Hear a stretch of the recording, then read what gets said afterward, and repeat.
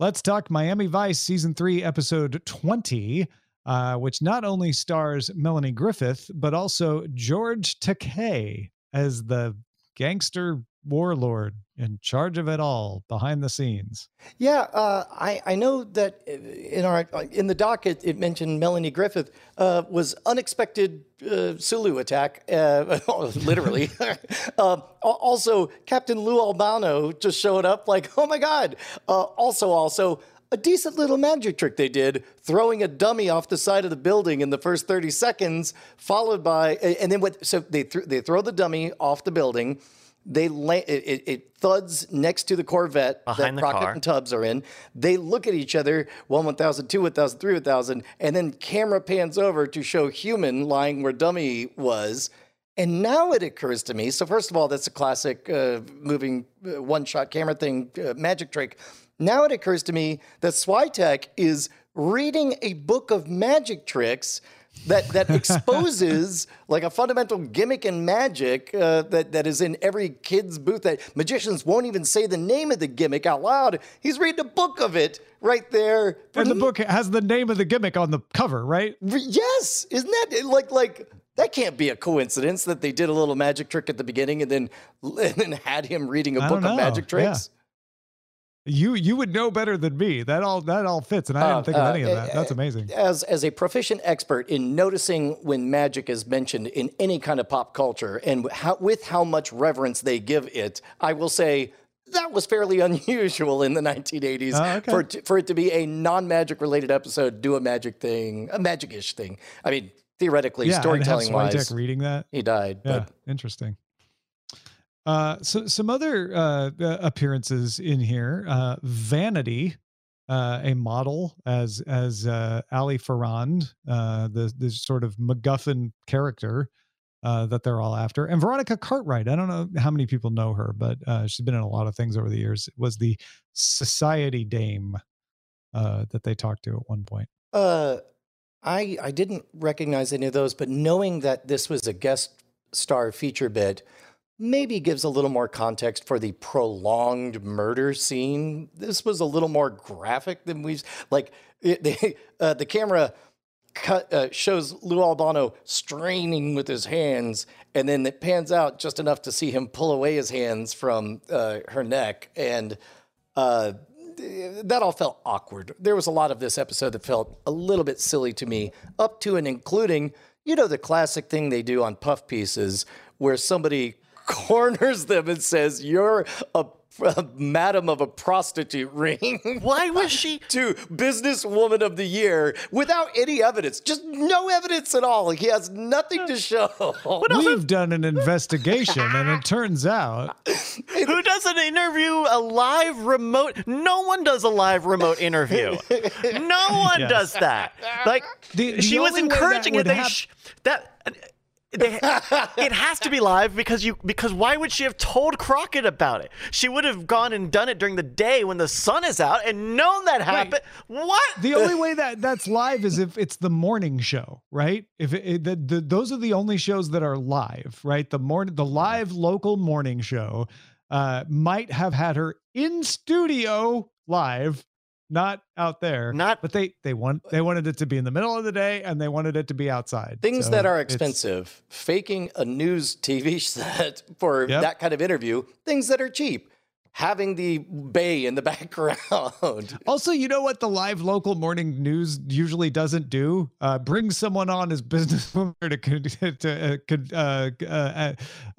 to accuse Confront them her. of being a madam. Yeah. Like, what are you? What is the point of that segment? To just hang her out to dry? The point of that segment is to expose her connection in front of the world so that Crockett and everyone can't escape from it. You know what? Why didn't they go to the cops? It actually, the scene was so strange, it made me think of an equally strange scene. Forgive me, just 20 seconds here. I don't know if you ever saw the 1980s Dragnet movie with Dan Aykroyd and Tom Hanks.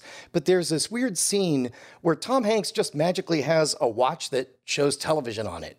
And I'm like, well, that didn't exist. It was flat out not a thing. And maybe you could say it was just around the corner, and he just, like, they're driving and he's pouting, and he's like, I'm just watching my watch. I'm just watching and it's some like, the news is in, bad guy is right over here.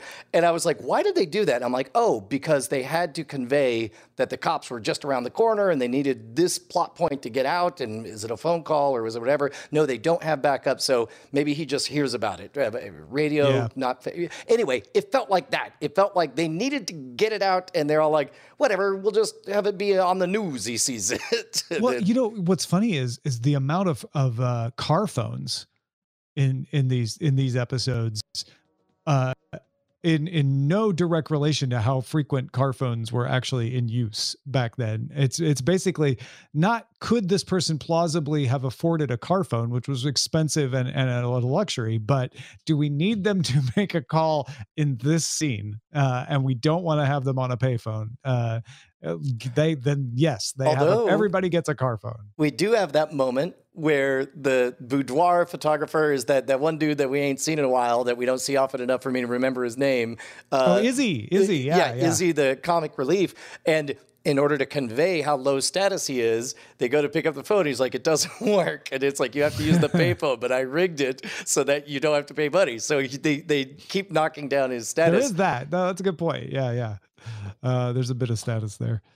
Not the strongest plot, but certainly made it up in stardom. I'll tell you this much. There was one moment near the end, I'm like, okay, what are you doing, Miami Vice?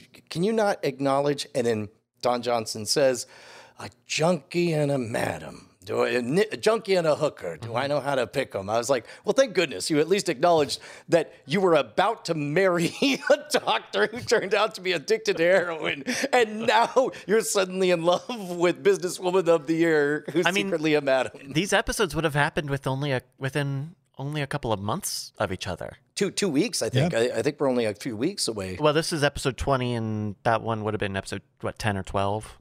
Oh, I thought it was 316 that it was, but well, that would be a month and a half. I mean, it would be in this season. Pretty close. Yeah.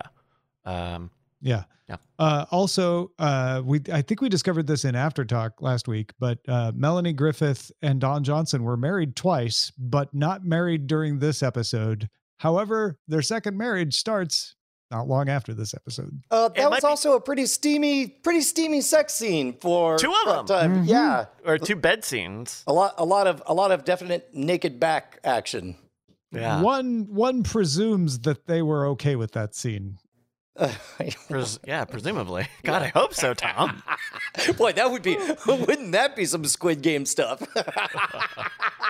I'm sorry, Don. I'm sorry, Melanie. I was trying to say they get married not long after this, so they were probably dating. You're going to get in the bed, and then you're going to get married in a year. I want standards and practices. I'm Captain Lou Albano. I'm here to enforce it. All right. Anything else on Miami Vice 320? I just can't get over that news scene. So anyway, what do you say about it? Our research indicates he had this leering grin on his face as he was saying it. I gotcha. Yeah. Sorry, Crockett. I will say the one thing I've noticed as I've looked into little Miami Vice facts is I've noticed that people call the show cynical. And as I'm watching the episodes, I feel like I see it, right? Like, we get a lot of episodes with bad endings and the wrong people dying and the innocent people not making it through. I think that the grittiness, I feel like, having watched this so far, I feel like some of the grittiness that they're putting in the show is earned and authentic. Simply just because they're writing scripts that are not perfect. We save the day every time, or any time, really. It's that juxtaposition, of you said the color style guide was everything had to be teal and pink, and no earth tones were allowed. That buys you some space to tell truly awful, destroyed, dead inside human stories. I thought of that when I saw that really weird Mercedes limo in the beginning of the show. Did you guys see the big, weird white limo? No. It didn't look like a normal I didn't notice it. Stage car. Like it was Mercedes, and it was big and boxy in a way that limos probably wouldn't have even looked back then. I would feel like. Like an old-fashioned Mercedes limo because it's so boxy, or yeah, something. Oh, maybe I've got a picture here, but that's pretty close. It was pretty close, but it was just interesting seeing it because they had a limo and it was white. Well, and having the white limo allows you to reflect on the neon. Boy, the effort that goes into just the set pieces, knowing that the entire facade of this building is crafted just for this 10 seconds that they walk by it is very old-fashioned Hollywoody. That is. And did you see the guy who can't pull out his billfold? And then they use that anyway because when Switek did that a couple episodes back. Oh, yeah. That is Miami Vice Season 3, Episode 20.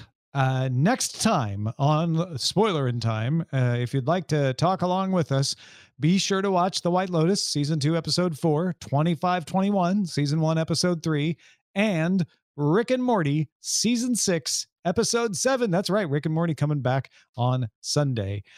We will be talking about all those next time. Thanks, everybody, for watching. We'll spoil you then.